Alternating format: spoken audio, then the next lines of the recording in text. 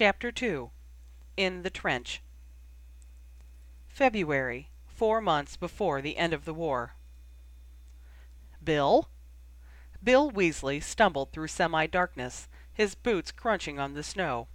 He was lost, exhausted, and had just begun to panic when he heard his brother's voice. "Bill, what are you doing here? No, never mind. Just get your head down. Get in here, you idiot, quick!" Bill ducked and jumped recklessly into the trench where Charlie, looking frantic, was waving for him. "Charlie," he gasped hoarsely, breath steaming in the freezing air. It had been a sickening 2-day trip through dark curse shields to get to his brother. He reached out with both his hands to clasp Charlie's cloaked shoulders. "You look like hell," was Charlie's cheerful greeting. "Damn, but it's good to see you." Charlie had a gift for being cheerful in the worst possible circumstances, and Bill hated to ruin it. He hated to be the one who wiped the perpetually boyish smile from his brother's face. But he'd come all this way, and the news had to be broken. Charlie was the only one who didn't know. "Charlie, I came to tell you." But the words wouldn't come. Bill felt like he was under water. His knees were buckling. His teeth were chattering. This was surreal. "Bill?" Charlie's smile had faded. He looked tense now. He opened his mouth as if to demand more information, but he seemed to change his mind abruptly. He shook his head. "No, let's just get you inside," he said calmly. "Inside?" Bill asked blankly, looking around. It wasn't yet pitch dark on the fields, and Bill had been looking out for a campsite as he'd approached. He hadn't seen a thing. In fact, he felt horribly grateful to have found Charlie at all. He'd been searching for dragons as his landmark. The dragons were nowhere to be seen. Charlie, however, pointed along the trench to where it turned in the ground. "We follow this into the side of a hill. Nice big cave. Fits a ton of us." "Then what in the hell are you doing out here?" Bill demanded roughly. "By yourself, in the middle of the night. Don't you know you're putting yourself in danger?" Charlie put an arm around Bill's shoulders. "Calm down," he said, beginning to steer Bill along the narrow trench. "I just came out to check on the dragons." He grinned. Bill glared at him. "Liar! How can you check on dragons when there aren't any out there?" Charlie's grin just widened as they continued to walk. "Brilliant, isn't it?" he whispered. "What?" "Diversion enchantment. You can't see the dragons, but Bill, you're lucky to be alive. You walked right under their noses, getting to me. They're all around us." "Great. Thanks for warning us all." "Oh, give it a rest," Charlie said lightly. "The spell just got set up yesterday. We're still testing to make sure it's stable before the witch who did it can move on to another camp." Charlie wagged his eyebrows. "And wait till you see the witch who put it up. Bit of a diversion enchantment herself, she is." Bill let out a short, hard laugh. He doubted Charlie would care much about knocking about with witches when he knew what had happened. Bill's heart was cold and heavy, and he wished with all his might that there were some way to put off the news. But they were at the mouth of the cave already. "Welcome to wartime dragon keeping," Charlie said, proudly swinging an arm forward through the crevice. "You first." Bill walked in, grateful to be inside again after 2 days in the cold. He looked up and around him, immediately impressed with the cave's size. It was twice the great hall in proportion. The mountain must have been completely hollow. Rock arched high overhead, and firelight glistened on its wide, damp walls. Scattered in its corners and across its crags were sleeping bags and keeper gear of all kinds. Dragonhide gloves, unburnable broomsticks, and flame-repellent robes were tossed about in random piles. The keepers themselves were gathered in smallish groups around several different fires. Most of them were men, young and strong, like Charlie. "How are they, Charlie?" one of the nearest ones called from where he was eating supper. Beside him, a black-haired female keeper looked up from cleaning her equipment and fixed Charlie with a questioning look. "Beautiful, Mick.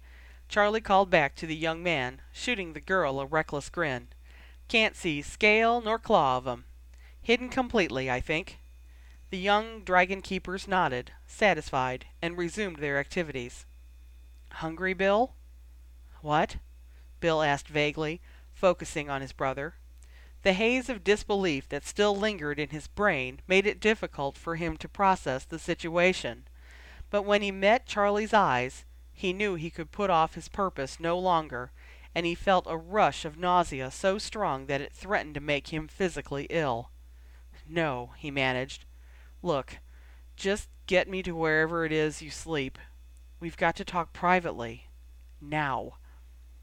Charlie's smile faltered badly after that, and Bill didn't blame him. His own voice was full of something terrible and unspoken. Everyone had lost somebody in the last few years, but so far their family had been lucky. So far they'd been untouched. He followed Charlie to the back corner where his sleeping bag lay open next to a small fire. Still frozen from traveling outdoors, Bill went toward the fire's warmth at once, passing by Charlie's makeshift table of flat rock as he did so. The table was piled 3 feet high, and gear of all sorts lay tumbled across it. Sticking out from underneath Charlie's wand belt was an old newspaper clipping. Bill recognized it, grabbed it up at once, and stared at it. All 9 of the Weasleys waved up at him from it. Himself, his 5 brothers, his sister, his mother, and father. Together. They were standing in front of a pyramid, looking sunned, freckled, and beaming. And so young. Ginny still looked like a baby at 12, and so did Ron at 13. And so did Percy, wearing that damn obnoxious fez. Percy, whose head boy badge glinted even now in the black and white. Percy had been just 17 in this picture. Bill felt a dry sort of seizure creep up in his throat, and he turned to Charlie, who was watching him, motionless. There was an odd, fixed terror on his brother's face. "Bill," he said slowly, "it's one of us, isn't it?" It wasn't a question. Bill locked his eyes with Charlie's, and made himself nod. "Dad," Charlie managed, barely moving his mouth. But before Bill could set his brother straight, there was a voice behind them. "Pardon, I do not wish to interrupt, but, Charlie, did you see the dragons or no?" Bill turned slightly toward the voice, and waved his hand at it without taking his eyes from his brother's. "Later," he muttered. "Later." The girl stepped up beside him and drew herself up entirely. She tossed a sheet of hair over her shoulder and glared at him. "I was not speaking to you," she said coldly, before turning to Charlie with a blinding smile. "Charlie, I need to know if it is working. I have been asked to leave tomorrow morning for the next camp, but not unless—" "I said later," Bill barked, turning on her completely as anger rose up in his voice. The girl, surprisingly unruffled, peered up at him. "Haven't I met you?" she asked curiously. But Bill had lost his temper. "Are you deaf?" he yelled. "Get out!" He pivoted away from her to Charlie, who was still motionless, still waiting for the news to hit. Bill had never seen him so pale, and he knew this had to be done as quickly as possible, for both of their sakes. "It's not Dad," he communicated in a low, rapid tone, prepared to have it over with. "Dad's alive. It's Percy." Charlie clenched his fists until the knuckles were white. It was done now. All of them knew. Charlie continued to stand stock still, his eyes painfully dry. "How?" he asked evenly. Bill continued in the same low, even tone. Better to do it quickly, he thought. Better to get it out. Fudge asked him to meet with the Death Eaters for those peace talks that idiot was trying to set up. But Percy wouldn't go. He thought it might compromise Dad and us, our whereabouts. He knew they'd question him, but Fudge wouldn't listen to him. Said he didn't care about what happened to the Order. Said we were all setting ourselves up for a fall anyway. Percy ended up leaving the ministry over it. Charlie was white all over, except for his freckles, which were eerie, almost, against his pallor. Bill wished he didn't have to continue. Percy left the ministry? Charlie's voice was far less steady now. Yes, he'd finally had enough. He was going back to Dad. Owled him to let us know he was leaving his office and coming home. My God. He was trying to get to Dad. That's when he got caught. He crossed right through a dark line.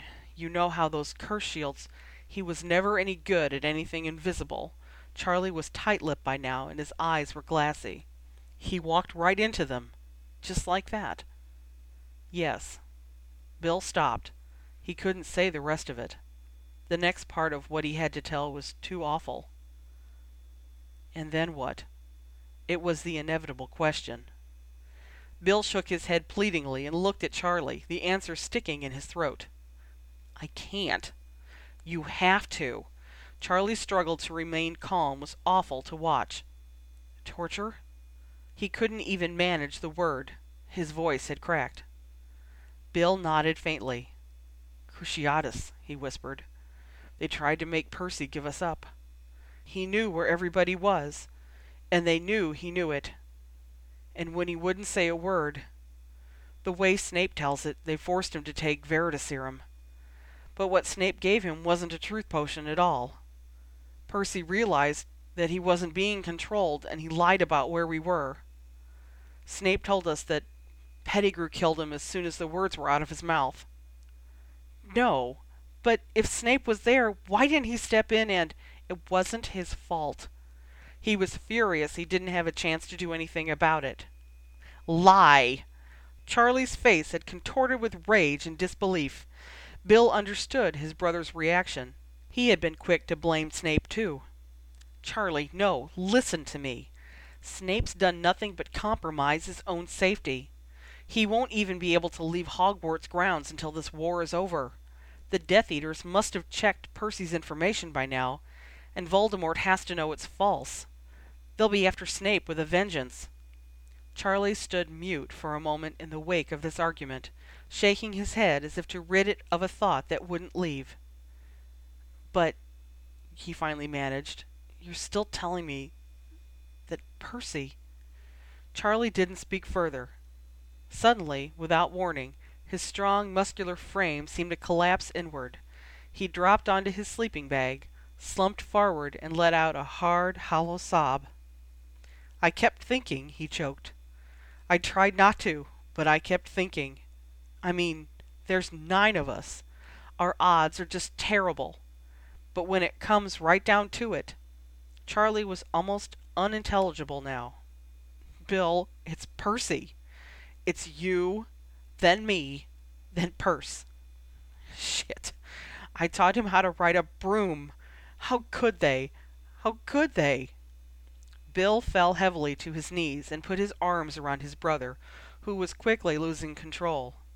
At another heaving sob from Charlie, Bill felt 2 days of unshed tears rushing upward from his gut, splitting his chest, tearing out of him. What the other keepers in the cave thought of them was immaterial to Bill. He held on to Charlie and grieved for the brother he'd lost. Hours later, after everyone else in the cave was long asleep, Bill remained awake. He watched his brother. Charlie breathed shallowly, his face still pale with shock and grief. Even as he slept, the loss of a brother was written in his expression. He looked as though he might cry again at any moment.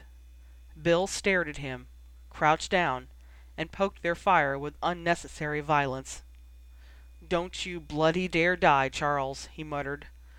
"Don't you—" "I am interrupting again?" Bill's head snapped up. The girl was standing there, the one he'd hollered at earlier, the witch who was casting the diversion enchantment. But she looked different. Earlier, all he had noticed was a lot of blonde hair and a flashy sort of smile.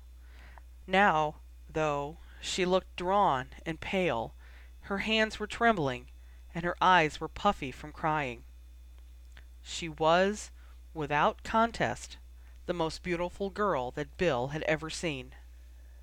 "I am sorry," she was saying in a small voice. "If I had known, I should never have been so forward." Bill was on his feet. He wasn't quite sure how he'd gotten there so quickly. The girl looked at him, slightly surprised and obviously wary. She stepped back. "No," he said quickly, holding out a reassuring hand, realizing that she must think he was about to bite her head off again. "I'm the one who's sorry. I had no business yelling at you. You were just there at a bad moment." The girl nodded and held her hands up in front of her, cupped together, as though she wanted to offer him something but couldn't. "I am," she finally said, "so sorry about your brother." Bill blinked. He didn't quite catch what she meant. "My what?" he asked reflexively. The girl frowned a little, bit her lip apologetically, and tried again. Your brother. His brother. Then she had been listening. For some reason, the miscommunication made Bill smile. "Thanks," he said quietly. And then, without knowing why he said it, he asked, "Do you want to see a picture of him?" It was an odd thing to do, show the old newspaper clipping of his family to this stranger. But he did it anyway, stepping close to the girl so that they could look at it together. She put a finger on the image of Percy and shook her head. "Young," she whispered, and looked up at Bill. "I met him, you know. He was very smart." "You met him?" "He judged the Triwizard Tournament and introduced himself at the ball." "Oh, so then you were at Hogwarts." Bill couldn't remember a French student ever studying at Hogwarts, but knowing the open way in which Dumbledore had run things, it certainly wasn't impossible. The girl smiled sadly, however. "No, I was the champion from Beauxbatons." She looked down at the picture again and spoke very softly. "I saw you as well. You came to watch Harry. That is why I remembered you before." Bill looked at her profile, surprised. He'd only been at Hogwarts for one afternoon of that tournament, and that was nearly 3 years ago now. But he didn't do the math aloud for her. She was already blushing slightly. He didn't know what to think of it. Mostly, he wondered how he could have missed noticing her. It wasn't like him to be in the same room with a girl like this, and not notice. "And I met this one," she murmured, putting her finger on Fred. "And this one." She touched George. "And Ron," she said. Bill noticed that she grinned a bit when she touched the picture of his youngest brother, before moving her finger to the picture of Ginny. "Very pretty girl," she said absently. Bill swelled. "Yes, she is, isn't she?" He had an almost parental sort of pride about Ginny. "Smart, too." The girl nodded. "Like Gabrielle," she mused. "Gabrielle? My sister." She retracted her finger from Jenny's image and dropped her hand. "How old is she?" "She would have been in her first year this fall." "Would have been," Bill said, cold realization creeping over him. The girl's sheet of silvery hair hid her face as she nodded her head. "You read about the town of Mont Saint Muriel?" she stated softly, matter-of-factly. "Yes, of course," Bill replied, horrified. Everyone knew about it. It had been one of the Death Eaters' first organized strikes on a wizarding population outside of Britain, and it was one of their most awful. All of the children in that area had been taken, and none returned. Worse, the strike had been for no particular strategic purpose. Its aim had merely been to terrify the continent and to show that the Dark Army was advancing at full strength. Horror and intimidation, the kind of thing that Voldemort apparently took pleasure in. The girl stared at the photograph of the Weasleys a moment longer before taking it out of Bill's hand and turning to him. "Your brother died very bravely," she said quietly. "That helps." She placed the picture on Charlie's strange stone desk, lifted her chin, and looked dully toward the mouth of the cave. Bill had his arms around her before he knew what was happening. All he knew was that he wanted to be closer to her, to share comfort with her. He knew how nightmarish it was to lose like that, and to have to go on fighting. The girl stiffened in his arms at first, but after a moment he felt her palms on his chest. She lay her face sideways between them, under his chin, and abruptly her body relaxed almost to the point of perfect limpness. Taking this as a sign of trust, he pulled her closer and let his chin rest against her hair. Neither of them moved for a long time, and Bill had the sensation that he had been anchored momentarily, safe from a storm. When the girl did move, finally, it was only to lift her head. "I have to go outside," she said, her voice unsteady. "I have to check on the divergement before tomorrow." "Then I'll come with you." And Bill did so, following her out of the cave and back down the wide, dark trench. It didn't seem nearly as cold now, and he leaned back comfortably against the dirt wall. He waited silently while she pointed her wand out above the ledge to test the strength of the enchantment she had cast. She cursed, in French, whenever a weak pocket revealed a flash of gleaming, visible dragon, and said several spells that Bill had never heard to seal the links. He watched her work, finding himself fascinated. Bill had seen work like this done many times before, yet somehow the sight of this woman building charms in thin air was riveting. He wondered what she'd say if he told her that he broke spells like this right back down for a living. The idea of it made him grin. He raised his wand when she'd walked off a few steps and wasn't looking, and he barely whispered a spell. He saw the diversion tense up and shimmer, but fall immediately and invisibly back into place. She was good. The spell was strong and solid. It took her an hour to finish. When she had done, she walked back to Bill in silence and let her head fall softly onto his shoulder. The gesture was unhesitating, and it felt oddly right. It was strange, he thought, reaching up naturally to stroke her hair. Strange that this could happen. His brother was dead. Her sister had disappeared.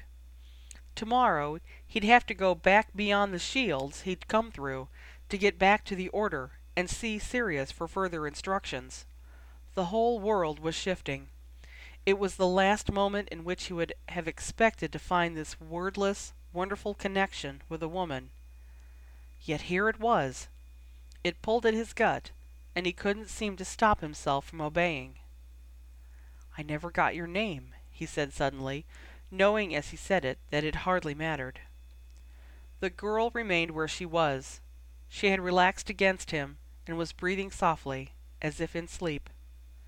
"Fleur," she mumbled into his shoulder. "Fleur," he repeated softly, testing it out. At the sound of her name, she picked up her head and looked at him. The effect on Bill was rather dizzying. Her eyes were unrelentingly blue, only inches away.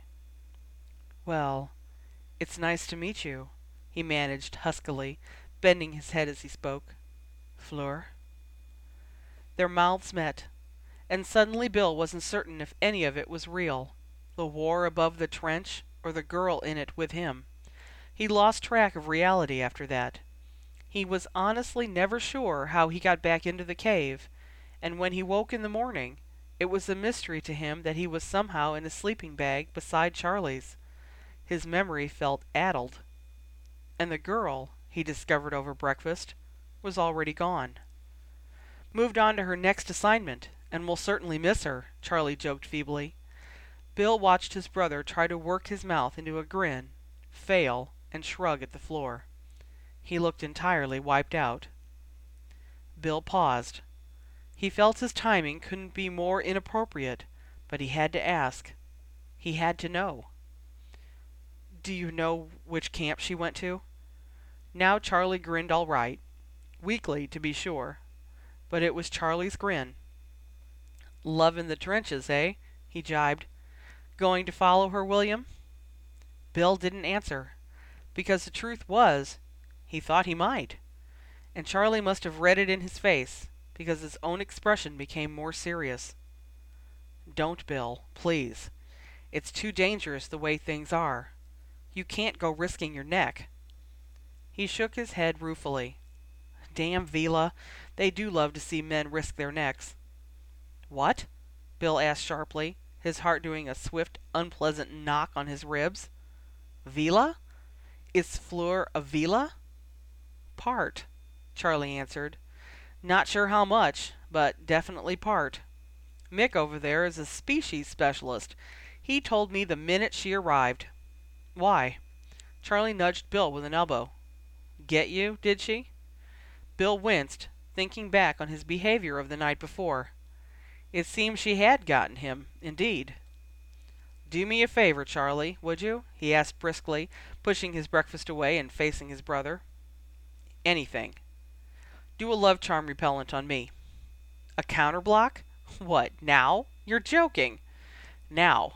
And make it permanent, if you know how." "Come on, Bill, is that really Yes. Can you do it, or do you need me to show you?" Charlie sighed and waved him off. "No, I know this one. Sit still." He pulled his wand and raised it. Bill sat back, feeling as though he'd been cheated out of something. Well, he might have fallen for it once, but it wasn't going to happen again. There wasn't time for that kind of weakness. People were dying, and Bill felt suddenly disgusted with himself for having been distracted in the first place. There were too many important things going on for him to get sidetracked. And that's all he had been, he told himself staunchly. Sidetracked. He shut his eyes and let the magic work on him.